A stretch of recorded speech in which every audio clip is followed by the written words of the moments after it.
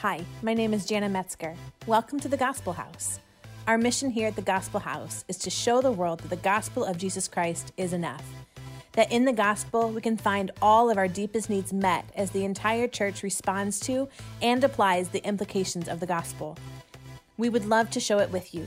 Check out our website, www.thegospel.house, where you can learn more about us, find out how to connect with us, ask questions, see when and where our next meeting is, and give to help advance the gospel message of Jesus Christ. We just finished our sermon series on adversity through the month of October. So we had 4 weeks of that, and now we're getting ready to start a new sermon series in the month of November. But we've got this pesky fifth Sunday in there. And you know, sermon series are only good if they're 4 weeks long. That's how sermon series work, so they fit exactly in a month. And so we've got this weird week, so it's kind of a free-for-all, right? It's the best of both worlds or the worst of both worlds. You got the entire Bible to pick from. What do you pick, right? So we're going to go topical today. And what is the hottest topic that we have right now? You guys know what tomorrow is? Reformation Day, right, Ryan? Reformation Day, right? Yep, so we're going to preach on Reformation Day. I'm just kidding. It's also Halloween, All Hallows Eve. Ooh, spooky, right? So we are going to, on that theme of Halloween, we're going to tackle spiritual warfare.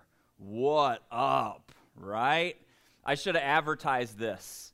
Posted all over Facebook, took out a couple ads in the newspaper, plastered it on some billboards down 75, because I will tell you what, when you talk spiritual warfare or when you talk end times events, people come out of the woodwork for it, right? We would have tripled in size today because everybody wants to hear, yeah, spiritual warfare, let's go, end times events, come on somebody, right?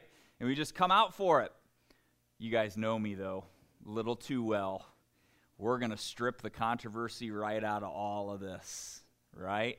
It's going to be so unsatisfying for those of you who love the controversy of spiritual warfare and all that stuff, because what are we going to do here, y'all? The church's name is the Gospel House, right?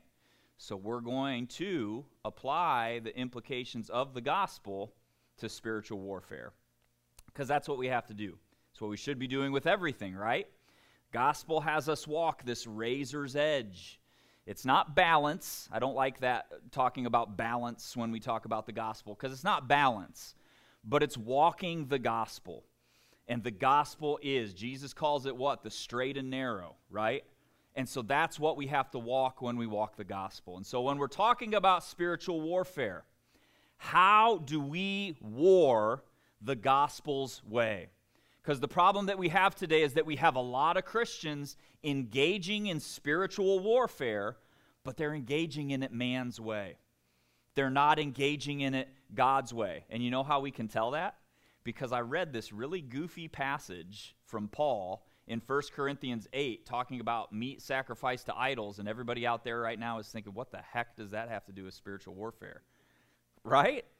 It doesn't appear that it has anything to do with spiritual warfare. Well, it doesn't talk about demons or angels or anything like that, right? Pleading the blood and holy water and crucifixes, people's heads spinning around. Like, it doesn't talk about that stuff, right? What kind of spiritual warfare are you getting us into, Pastor Jeremy? But that's because we as Christians are so used to fighting spiritual warfare man's way that we don't recognize it when it's brought about God's way. And so if we step back and we ask the question, this is what we want to be about here. How do we do this God's way? And we should be doing everything God's way, not man's way. If we step back and ask, how do we war spiritually God's way, we're going to find a very uncontroversial, gospel-centered approach that looks a lot like this. Now, we just got done talking about adversity, right? For 4 weeks, you have had the same 3 sermon PowerPoints, right? Same 3 main points every single week through our adversity series. Now, I'm going to let you guys in on a little secret if you didn't know this. When we are done talking about a sermon, when we're finished with a sermon series, you can still apply the principles that you learned in that sermon series, even though we're not in the sermon series anymore. Right? We know this, but sometimes we act like, oh, we're out of the sermon series, forget all that stuff. New wineskins, that's not how that works. Okay? So, look at this. I want you to look at these 3 main points because you're going to find something. Is spiritual warfare adversity? Yes. Okay? Now look at this. We got to fight the right war. You could rephrase that pretty easily into facing the right storm. Couldn't you? We have to know how to fight. Jesus calls us to fight courageously, right? And we have to know how to win, which, as we'll get into this, you'll find has a lot to do with our anchor and who our anchor is. None of that goes away, right? Just because we're out of the sermon series, it doesn't go away. So let's start by fighting the right war, by facing the right storm. We talked about this a lot during the adversity sermon series. This was the promise. Jesus' promise to us that nobody wants to claim, right, is that you will face adversity. And in order to face that adversity correctly, you've got to face the right storm. When it comes to spiritual warfare, we have to fight the right fight.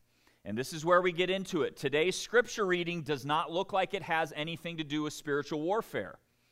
When we think of spiritual warfare, we don't think of food sacrificed to idols that Paul's talking about here. But the problem is, and this is what Paul's identifying, and this is the problem we have as Christians. We talked about it during the adversity series. So many of us are so obsessed with fighting the wrong war. We fight man's war. We fight man's way. We fight our own personal battles, right? And when we're busy swinging at the wrong person, are you ever going to win that war? You're not, right? And that's exactly what Paul's talking about here in 1 Corinthians 8. Concerning the eating of things sacrificed to idols, we know that there is no such thing as an idol in the world, and that there is no God but one.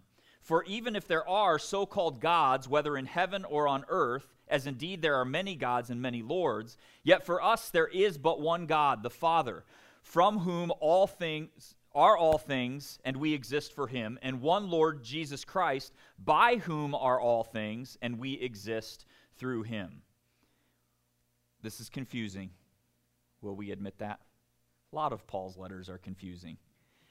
But what's Paul saying here? If we strip it all back, what's the whole point of this? And Paul's saying, Christian, face the right war. Fight the right fight.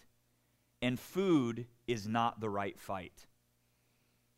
So coming up on tomorrow, the war is not Halloween, right?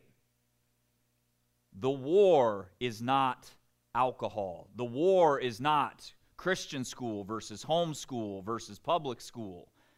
Those are the wrong wars. But we have Christians, boy, do we have Christians who fight those wars, don't we? Who fight and swing and call names and bite and devour each other over these things. Now, I want to clarify something. Gospel's edge, right? Which means when you walk that gospel's edge, that razor edge of the gospel, that means you can fall off on one side, and it also means you can fall off on the other side. Because here's the other side of that. There are some things that you do not get to apply this to, right? God's law is God's law. Can I get an amen? So we do not get to look at this food sacrificed to idol and say, now I'm going to give you a really silly one first, but we don't get to say, well, you know, I have a very mature faith, so it's okay for me to murder people. because my faith is so far beyond. I mean, these people with the immature faith, they might not be able to kill people, but I can kill people and still be A-okay with God. That's not how that works. That's God's law. God's law doesn't have to do with mature or immature faith, okay? But we strip this down and we make it pretty uncomfortable. Sex outside of marriage is not sometimes right and sometimes wrong. Coarse language is not sometimes right and sometimes wrong. Theft, gossip, not being kind to others. Those things are not subject to what Paul's talking about here. All right? So we've got to draw a distinction. God's law is not up for debate. When God says it's wrong, it's wrong. It's all of these in-between things that we have to deal with. These things that God hasn't given us specific commands towards. The Bible does not say, now look, I've read the Facebook posts, y'all. The Bible doesn't say where to send your children to school. It doesn't, okay? And there are a lot of people who pull up these Bible verses now, but this is the thing with all of this. That does not mean that God does not tell you where to send your kids to school. So if God gives you a Bible verse, this is why we've got to walk in the Spirit, right? Because if the Holy Spirit convicts on your heart, I need to homeschool my kids. And I use this passage from Deuteronomy 6 to say how important it is for me to be the one that trains up my child. Good. That's good. And that's fine. But don't make your conviction a law of God. Because the problem we have today is that that is not the right war. And we've got people who feel that conviction to homeschool their children, and that's good, but then they rage this war against everyone else for not doing the same thing. Right? It's the same, and we can break it down. Like, I used homeschool because that is out there, but don't take this as like, oh, Jeremy's against homeschool. That's not what I'm saying. What I'm saying is there are 1,000 things like this, okay? Drinking alcohol, whatever it is, all of these little things, and we make these enormous deals. But these are convictions of the Holy Spirit that He works on our heart. Now, I'll say this about alcohol, because this is a hot one, right? The Bible does not say, nowhere in the Bible does it say, do not drink alcohol. The Bible does say, do not get drunk, right? So Christian, if you want to toe that line, all right, and I'll tell you this is when I was a youth pastor, this was always the big question, right? Your little youth boys and girls, they always want to know, Pastor, how far is too far, right? So the question comes up, well, is being buzzed the same as being drunk? If you have to ask the question, the answer is yes. That's the safest way to play it. Pastor, how far is too far? If you have to ask the question, well, can I kiss my boyfriend? If you have to ask the question, the answer is, in that case, no, right? That's too far, right? Especially if it's my children. The answer is no. Okay? But here's the thing. Again, with convictions, it is good that you have your convictions. But what Paul is saying here is that convictions of the Holy Spirit are not universal. So don't make them universal. How in the world do we do that? How in the world do we do that? And the answer follows, starting in verse 7. He says, not all men have this knowledge, but some, being accustomed to the idol until now, eat food as if it were sacrificed to an idol. These people can't differentiate, right? They can't say, well, this is just food. It's just a steak. It's going in my belly and going out. Like, it's just food, right? They can't differentiate. All they see when they see the steak is this is sacrificed to an idol. All they see when they see a glass of wine is this is wrong. That's all they see. So what do? We say, get lost, buddy. You have an immature faith. You stink at life. Get out of here, right? But food will not condemn us to God. We are neither the worse if we do not eat, nor the better if we do eat. Here it is. Here it is. But take care that this liberty of yours does not somehow become a stumbling block to the weak. For if someone sees you who have knowledge dining in an idol's temple, will not his conscience, if he is weak, be strengthened to eat things sacrificed to idols? For through your knowledge he who is weak is ruined, the brother for whose sake Christ died. And so, by sinning against the brethren and wounding their conscience when it is weak, you sin against Christ. Therefore, if food causes my brother to stumble, I will never eat meat again, so that I will not cause my brother to stumble. Now, I like steak. I really do. A lot. The fleshly side of Jeremy, so the side of Jeremy that is of the world that I fight against, because I don't want that side, right? As a Christian, I want to get rid of that side entirely, and I want to be only walking in the Spirit. But the fleshly side of Jeremy fights this. Anybody else willing to admit that? I mean, sure, you can all admit, yeah, the fleshly side of Jeremy fights this. I mean, for you, right? Because when we read this, let's be honest. What's the first thing that comes up? God, this isn't fair. Why in the world should I have to not eat steak? You're telling me I got to live with this salad diet for the rest of my life. I don't care how many croutons you put on it. And I don't get to eat steak anymore, all because my brother or sister's faith is weak? God, that's not fair. Uh-oh. Because all of a sudden we get to the root of this problem pretty darn quick. These convictions, the reason we war so hard for them, and we fight these wars over things that aren't God's law, is because deep down, it's all about us, right? I want to justify my decision. I choose not to send my kids out trick-or-treating on Halloween. It has nothing to do with the fact that it's dark outside and I'm sending them to gather food from strangers' houses. I've always found that a little peculiar. Sure, kids. I mean, September 2nd, go around in the dark and take food from strangers. Don't do that, all right? But put a mask on and it's okay all of a sudden. But I don't celebrate Halloween. I don't send my kids trick-or-treating. I don't do that. It's an evil holiday. It's, all that stuff. I don't do it. And so I wage war on everybody who decides to. Well, if you send your kids out trick-or-treating, you don't care if they go to hell. Well, if you send your kids out trick-or-treating, you're just participating in the devil's holiday, and your whole family's going to hell. But deep down, if I strip it back, it's because I'm not actually that confident in my convictions.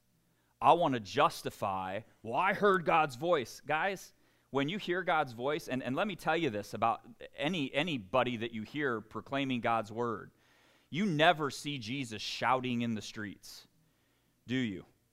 People who have truth don't need to shout truth because they trust the truth to stand on its own. With your convictions, trust that God's told you, that God, the Holy Spirit, has convicted you of those things, and walk in it. And look, if people come to you and they want to know, hey, Pastor Jeremy, why do you send your kids to public school? Well, because my wife and I prayed about it, and we really felt that it was important that our kids be a light in the darkness. And so we disciple them, we raise them, we teach them to go and be a light in the darkness. And you know what we tell them? Well, what about critical race theory and and all this stuff? You know what we tell them? We tell them that this comes first. And what is in here is right. And if they hear something that contradicts it, that it's not right. And we have those conversations, but we don't shy away from them. We have those conversations with them. But that's our reasoning. That's our conviction. Am I going to stand up here on a Sunday and say, you have weak faith if you don't? Absolutely not. Because that is my conviction. But that's why we chose to do it. It's not wrong to talk about it, but don't war over it. Choose the right war. We had a really great conversation with Elam and Jubilee yesterday when we were talking about, some of these different things, abortion and homosexuality and all that stuff. That's the stuff we talk about in the pastor's home. Just kidding. It just happened to come up. We don't talk about this all the time. But we're talking about these things, but we talked to them, and we said, kids, it is so vital that you identify the right enemy in all of this stuff. Because the problem in the church today is that we have identified the wrong enemy. And so we are on a seek and destroy mission against any person who disagrees with us. And that is not what Jesus says. Jesus says to love your enemies. And you cannot love your enemy while you're seeking to destroy him or her. And unfortunately, we've gone to the point so far that we're trying to dismantle their position, and in doing so, we're okay destroying the person. And church, that's wrong. That's not what the gospel says. We've got to identify the right enemy, and the right enemy is Satan, which should make us feel compassion for these people who have bought the lie, right? It shouldn't cause hatred to well up in us. It should cause compassion, to feel sorry, and to feel the need to pour out even more love to try to show the truth. But we have to stop waging these silly wars. We have to focus on the main thing, the big wars, right? And obey what the Bible says. And when we get that straight, when we start fighting the right fight, then we have to know how to fight. And Christian, disciple of Jesus, how do we fight? The same way Jesus did, right? Everything we do, if you are calling yourself a disciple of Jesus, a Christian, you need to fight the way he did. And how did Jesus fight? What did he do that was so drastically different? He fought God's way, right? That's why Jesus looked so foreign to all of the Pharisees and Sadducees, even his own disciples. It's always been funny to me, but in the book of Acts, right before Jesus is about to ascend to heaven, his disciples ask him, like, well, hey, Jesus, is this the time you're going to restore the kingdom of Israel? And like, I have to imagine Jesus is just kind of like, guys, I've been walking with you all this time talking about the kingdom of heaven, the kingdom of God, the kingdom of heaven, the kingdom of heaven, the kingdom of heaven. And now you want to ask, now you're going to restore the kingdom of it? Come on, guys. Have you listened to anything I've said? But we get that way, don't we? Jesus, is now the time you're going to restore America? Who cares? I shouldn't say that harsh. I love this country. I'm not anti-America. It's not that. But I'm more for the kingdom of God than I am for America. Right? And that's what this is about. But all of these people around Jesus, they didn't even recognize what he's doing because he fought God's way. And that's the biggest burden to why Jana and I started this church. Was that burning in us that there is a way to do church that other people just aren't doing right now. There's so much emphasis put on man's way and business and doing things man's way. What if we just did what God says? What if we threw all that other stuff in the garbage and we just did God's thing, what God lays out in his word, and did it that way? And we got the go-ahead from God. People need to see this. Gospel House, those of you sitting, watching online, however you're here, people need to see you walking God's way. Church, we've tried man's way, right? We've tried it, and look at where we're at. We've got to start doing it God's way. We need to fight God's fights. We need to carry his cross. We need to face his storm. And we do it all his way. And how did Jesus do it? If you've been here a while, you might recognize this passage. I think this is one of the most important passages of Scripture in the Bible. It's Philippians 2, verses 5 through 11. This is the attitude of Christ. Your attitude shapes everything you do, right? If you wake up in the morning grumpy, your day's going to stink, right? Come on, somebody, right? When Jeremy wakes up grumpy, I have already made up my mind that everything that happens to me that day is going to be awful, right? Your attitude changes everything.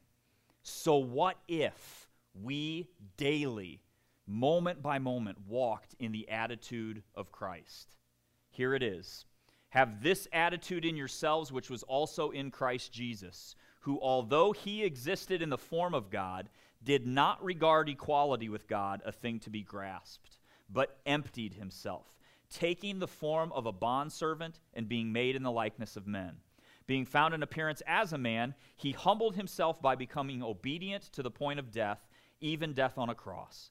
For this reason also God highly exalted him and bestowed on him the name which is above every name, so that at the name of Jesus every knee will bow, of those who are in heaven and on earth and under the earth, and that every tongue will confess that Jesus Christ is Lord, to the glory of God the Father. This is Jesus' attitude. This is the attitude with which Jesus approached every single day he lived on this earth. In fact, this is the attitude that even sitting at the right hand of the Father, this is still Jesus' attitude, because Jesus doesn't change. This is what makes him such an incredible Savior. Have you ever heard any of those qualities listed off by someone who is a king? Right? It doesn't happen, because typically, humans, a king lords it over people. A king is served. It's all about the king. But Jesus completely flips that script. And this is also how Jesus fought, with this attitude. And as a Christian, if we fight God's way, this is how you are called to fight.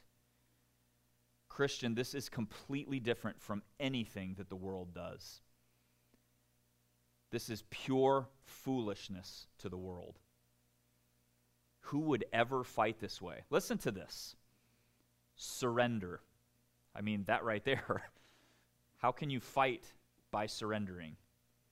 Right? That kind of, those two go against, right? Because when you surrender, you lose. You guys know that, right? The definition of surrender. We fight by surrender. We fight by way of selflessness. We fight by way of obedience. We fight by way of humility. We fight by way of bringing worship and glory to God in everything we do, and taking none for ourselves. Have you ever seen a man fight that way? When we're talking about man's battles, somebody could say, yeah, Jesus. Yeah. He did fight that way. And he won us the ultimate victory. You know, we talked about, God through the Holy Spirit, through Paul, gives us this passage from Corinthians 8. And it talks about putting others first in all things. Why is that the first step of spiritual warfare? Because that's how Jesus did it, right? Jesus put others first in all things. And of all of the people born, he's the only one who had every right to not do it that way. Jesus could have taken the seat of honor at every banquet he went to. Everywhere. This is the king of the universe you're talking about. He could have marched right into Caesar's palace and said, it's mine now. But he didn't. He served selflessly. And we've talked about this a lot, especially lately. But one of the most powerful things in the Gospel of John tells us over and over and over again that as Jesus ministered on this earth, he only did what he saw his Father doing. He only said what he heard his Father saying, right? Over and over again, Jesus tells all of the people, I did not come on my own initiative or for my own initiative. Jesus did not come, not one time, to do things his way. And he could have, because he's the very Son of God. But he didn't. Every moment of every day was lived in surrender to his Father, giving the Holy Spirit control to call the shots, to tell him what to do. And he did it perfectly. Jesus only fought his Father's fights. No pet projects, no convictions, nothing else. He only fought his Father's fights. And do you know why? Because Jesus knew how to win. Christian, do you want to win? We talk spiritual warfare and all this stuff, right? You want to win, right? Nobody wants to lose, right? Come on, somebody. You don't show up to the game if you're just going to lose. Everybody wants to win. So how do we win? You fight your Father's fights. God's undefeated. I don't know about you guys, but let's say there's a pitcher for a baseball team, and he's undefeated. Every start, he's never lost a start. Dude, I want to play center field while he's pitching, right? And hopefully he just strikes everybody out, and I don't even have to do anything. I just stand there and watch, right? He's undefeated. God has never lost a battle. He never loses. And so, Christian, what's the way we win every time? We fight his fights. Now, here's the thing. I'll be real honest with y'all. I have a very low opinion of spiritual warfare. I just don't think much of it. You know, when people talk about spiritual warfare, and, oh yeah, all this stuff. We went to this foreign city, and the darkness there, and everybody gets real hyped up on it and everything. It's just kind of like, That's kind of my reaction to it. Okay. And it's not because I don't believe it doesn't exist. I absolutely believe it exists. In fact, I believe spiritual warfare probably should exist in our minds a little bit more. Don't take this the wrong way, but I think a lot of times when we read through the New Testament and we see Jesus casting out these demons and all of this stuff, and I look at today's culture and I see some of the stuff that he's casting demons out for, I think, man, I wonder if we're over-medicated. Because instead of, now listen, that doesn't say, I'm not saying medicine's wrong. When I get a headache, I take aspirin. I don't just plead the blood and hope that it goes away. I take aspirin, right? Medicine's good, but I'm wondering how many times there's something going on and we just shove pills down our throats and hope it goes away, when the answer actually is in spiritual warfare. When we should be praying into these things and fighting these spiritual battles and casting out demons that way. I think there's a lot more to this that our educated society has moved on from, because all of those spiritual things like demons and angels, highly evolved people don't believe in that stuff, right? That's for the simpletons and the tribal people and all that. Superstitions, right? The Bible says otherwise, and if you're going to start choosing which parts of the Bible you want to throw away and which parts you want to keep, you want to shoot holes in the Bible, why keep any of it, right? Believe it all or don't believe any of it, okay? But today, our problem with spiritual warfare, and the reason I'm so meh on it, is because we love the drama of it, right? We love the drama of spiritual warfare.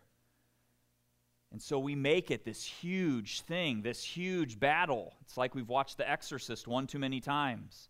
Or if you're a good Christian and you haven't watched The Exorcist, you've heard about it one too many times. And so we go into these spiritual warfare, and you've got your crucifix and your holy water, and the power of Christ compels you, and the person who's possessed has their head start spinning and their skin turns green. And guys, since when has Hollywood ever given good spiritual advice? Right? So why in the world are we letting Hollywood tell us what spiritual warfare actually looks like? Because here's the thing. We fight to win. And we know how to win.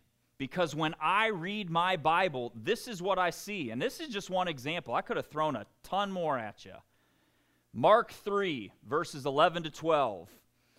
This is talking about Jesus. Whenever the unclean spirits saw him, they would fall down before him and shout, "You are the Son of God."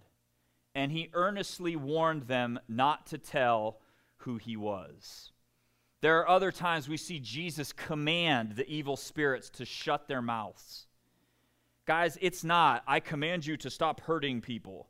I command you to go out of here. I command you to not even speak.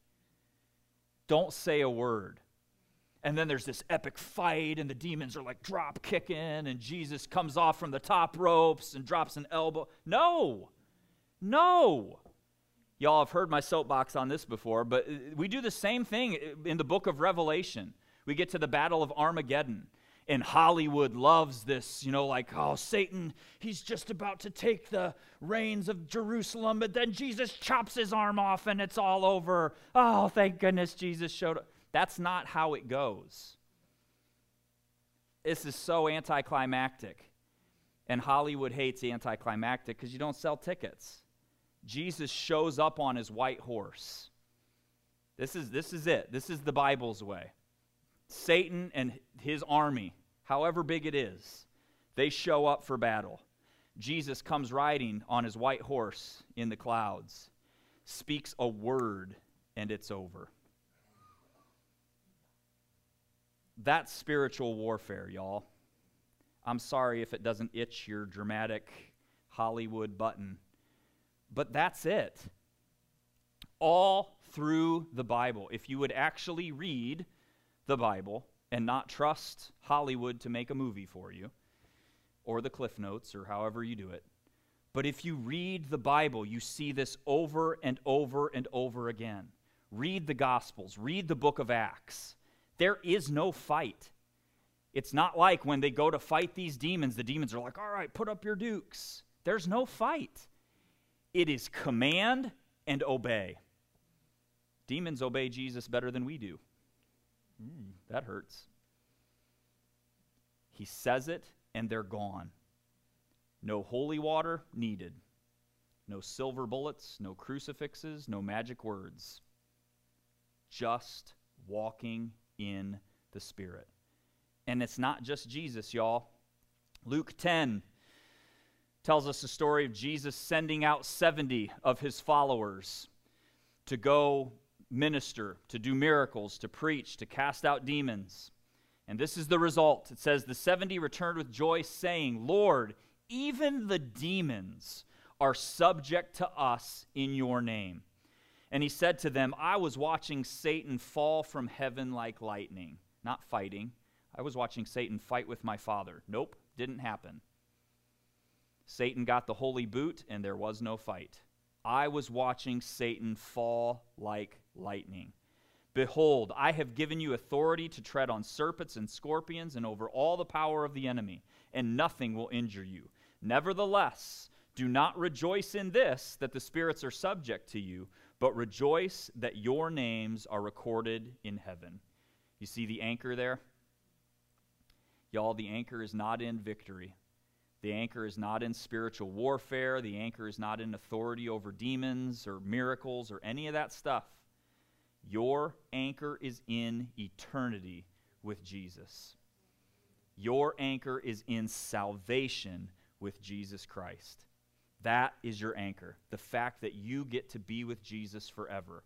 And your forever has started now because the Holy Spirit is in you and is with you. But the reality of this is Jesus has given you authority. Now, we've got to be careful. There's some goofy teaching out there on this, right? That is not authority that I get to wield however I want. Your authority comes under authority, right? Now listen, Christian, don't rob yourself of the power here. You get to walk in all of the authority that Jesus Christ has given you. But you have to walk that under his ultimate authority. All right? That is not, Jesus has given me the power to heal. I'm going to go out to campus and heal people all day long. Not if that's not what God's telling you to do. Your authority comes under authority. So you've got to do what he says. Again, it has to be Christ's attitude at work in you. While you do this, surrender, humility, obedience, selflessness. And guys, can I tell you something? There is a lot of talk, especially in more Pentecostal, charismatic movements and churches and all that. You know, there's a lot of talk about spiritual warfare and where Satan's going to shake in his boots when he hears our worship medleys and we march and we, do all this stuff. False. I don't buy it. But I tell you what Satan will shake in his boots over. Satan will shake. Satan does shake when he sees a Christian come in surrender to the Holy Spirit, in humility, in obedience to God and God's word, and in selflessness. When you walk in the attitude of Christ, Satan shakes. You can scream and shout and puff up all you want. Try to flex on Satan. It's not going to work. But when you flex your humility, your selflessness, your obedience, your surrender, when that's the muscle you flex, oh my goodness. One of my favorite passages of Scripture. I say that about every passage, right? James 2:19. You believe that God is one. You do well. The demons also believe and shudder. I love the book of James. We're going to do a sermon series next year on the book of James. But I love it because James is all about this life. You say you believe in God. Good. Do what he says. Right? You say you believe in God. Good. So does the enemy. But he actually does. And shakes in his boots. Isn't that incredible? There's spiritual warfare for you. Your ultimate enemy, the enemy of the world, he knows exactly who God is. And he is terrified. He doesn't want to come against you, Christian. When you're actually walking with God, he does not want to have anything to do with you. Because what did we say our anchor is? What did we say it was last week? Or last sermon series, last month. Right? Emmanuel, God with us. But here's the thing. We've got to be walking in the Spirit, right? If I just walk in, all right, I'm here to fight you, Satan. Okay, Jeremy, bring it. Right? Satan's not scared of me, y'all. And I'm afraid that's the problem a lot of Christians have today, is we think that, if we just stamp Christian on our forehead, Satan's going to shake in his boots about us. He doesn't care about the name. Well, how do you know that? Interesting. Funny you should ask. Acts 19 tells a pretty scary story. Halloween scary, if we're being honest. Sit around your campfires and tell this one. There's this Jewish priest, and his name is Sceva, and he has 7 sons. And these sons are Jewish exorcists. So they travel around, and, they've got, probably not crucifixes, because those aren't a thing yet, but holy water, and they've got their magic words, and they do their thing. And they go in there, and they find these possessed people, and they cast out demons, right? So they're going around, and they're fighting, and they're the Hollywood battlers. They're like in there fighting with the demons and, all this stuff, praying the prayers and all the things. And it's a battle. But then these 7 sons of Sceva, they look over and they see this Paul character. And Paul marches into a room and he says, in the name of Jesus, stand and walk. And the person stands and walks. And he walks into a room and he says, in the name of Jesus, evil spirit be gone. And the evil spirit is gone. And there's no fight, and there's no drama, nothing. It's so easy. And so they see this and they think, man, I want to do that, right? It's kind of cool in the book of Acts. You watch the disciples walking in the Spirit, and as they walk in the Spirit on multiple occasions, people are like, I want that. You know, there's one guy who pays out money for it. He's like, hey, Paul, take my money. I want that. Give me, right? But these 7 sons of Sceva see the same thing. I want that. So they march into this room, and they're ready to go, and they see this evil possessed man. Like, all right, here it goes. You guys ready? I'm guessing they got all their other stuff ready to go. They say, in the name of Jesus, be gone. And the worst thing in the world happens to them. And Christian, I'm afraid that this is the position far too many churches are in today. The evil spirit answers and says, I recognize Jesus and I know about Paul, but who are you? And proceeds to beat the snot out of all 7 of those men, strip them of their clothes, and send them running.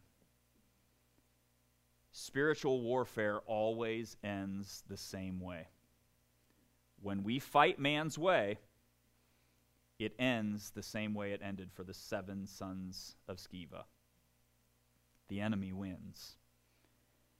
But when we fight God's way, when we actually walk by the power of the Holy Spirit, giving Him complete control of every moment of our lives, not compartmentalizing. We're good at compartmentalizing. This is tearing all those walls down and saying, Holy Spirit, you've got everything. When we do that, not just call on Jesus' name when it's convenient or when we've gotten in over our heads, right? How many of you have done that on a test? Right? You forgot to study the night before. Jesus, if you get me through this, I promise I'll serve you the rest of the days of my life. I've made that promise a lot. That's not what walking by the Spirit is. Now look, God's good, isn't He? I think part of the reason I'm pastoring this church right now is because I made that promise during an exam in college. God called my bluff. Right? But God's good. And even when we do it man's way, He will step in and fix our mistakes. But guys, can you imagine how powerful we could be as a church if we just started doing it His way? I preach this every week, and there are still areas that I need to get rid of, that I need to give Him complete control of and stop trying to do it my way. But man, church, if we get there, there is no war. I actually want to end with this. Romans 8. That's probably the passage I should have preached on when we talk about spiritual warfare. That's the passage everybody else preaches on when we talk about spiritual warfare. But here's the thing. Christian, if you are ready to do it God's way, we've got so many people who claim the promises we have. Romans 8 is a great chapter. It's a powerful chapter. But that chapter comes with dependence upon the Holy Spirit as the precursor to it. Don't claim this promise and go about and try to do it your way. But when you're ready to do it God's way, listen to this spiritual warfare. What then shall we say to these things? If God is for us, who is against us? He who did not spare His own Son, but delivered Him over for us all, how will He not also with Him freely give us all things? Who will bring a charge against God's elect? God is the one who justifies. Who is the one who condemns? Christ Jesus is He who died, yes, rather He who was raised, who is at the right hand of God, who also intercedes for us. Who will separate us from the love of Christ?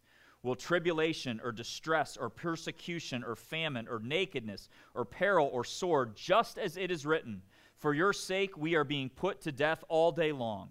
We were considered as sheep to be slaughtered. But in all these things we overwhelmingly conquer through Him who loved us. For I am convinced that neither death nor life, nor angels, nor principalities, nor things present, nor things to come, nor powers, nor height, nor depth, nor any other created thing will be able to separate us from the love of God, which is in Christ Jesus our Lord. Christian, this is how you go to war. Tomorrow is Halloween, and it is a holiday rooted in some darkness, y'all. But you serve the God of all the universe. Church, it is time that we shine that light. And instead of shrinking back and hiding, locking our doors, drawing the blinds, don't let the darkness in. Y'all, the God I serve says everywhere that when I walk with him as my light, when I walk into that darkness, it is the darkness that has to flee from me. Amen? Come on, somebody. So let's shine that light, and let's watch the darkness run. Amen. Thank you for listening to the Gospel House podcast. We pray that you are pointed to Jesus and will apply what you learned to look more like him each and every day. If you found today's message impactful, do us a favor and hit the follow button. Leave us a rating and write up a review to help others find our podcast. You can also help us by sharing the podcast so that together we can show the world that the gospel of Jesus Christ is enough. If you have any questions or comments, we would love to hear from you. Head to our website, www.thegospel.house/connect, fill out the form, and someone from our Gospel House family will connect with you. God bless you, and remember, the gospel of Jesus Christ is always enough.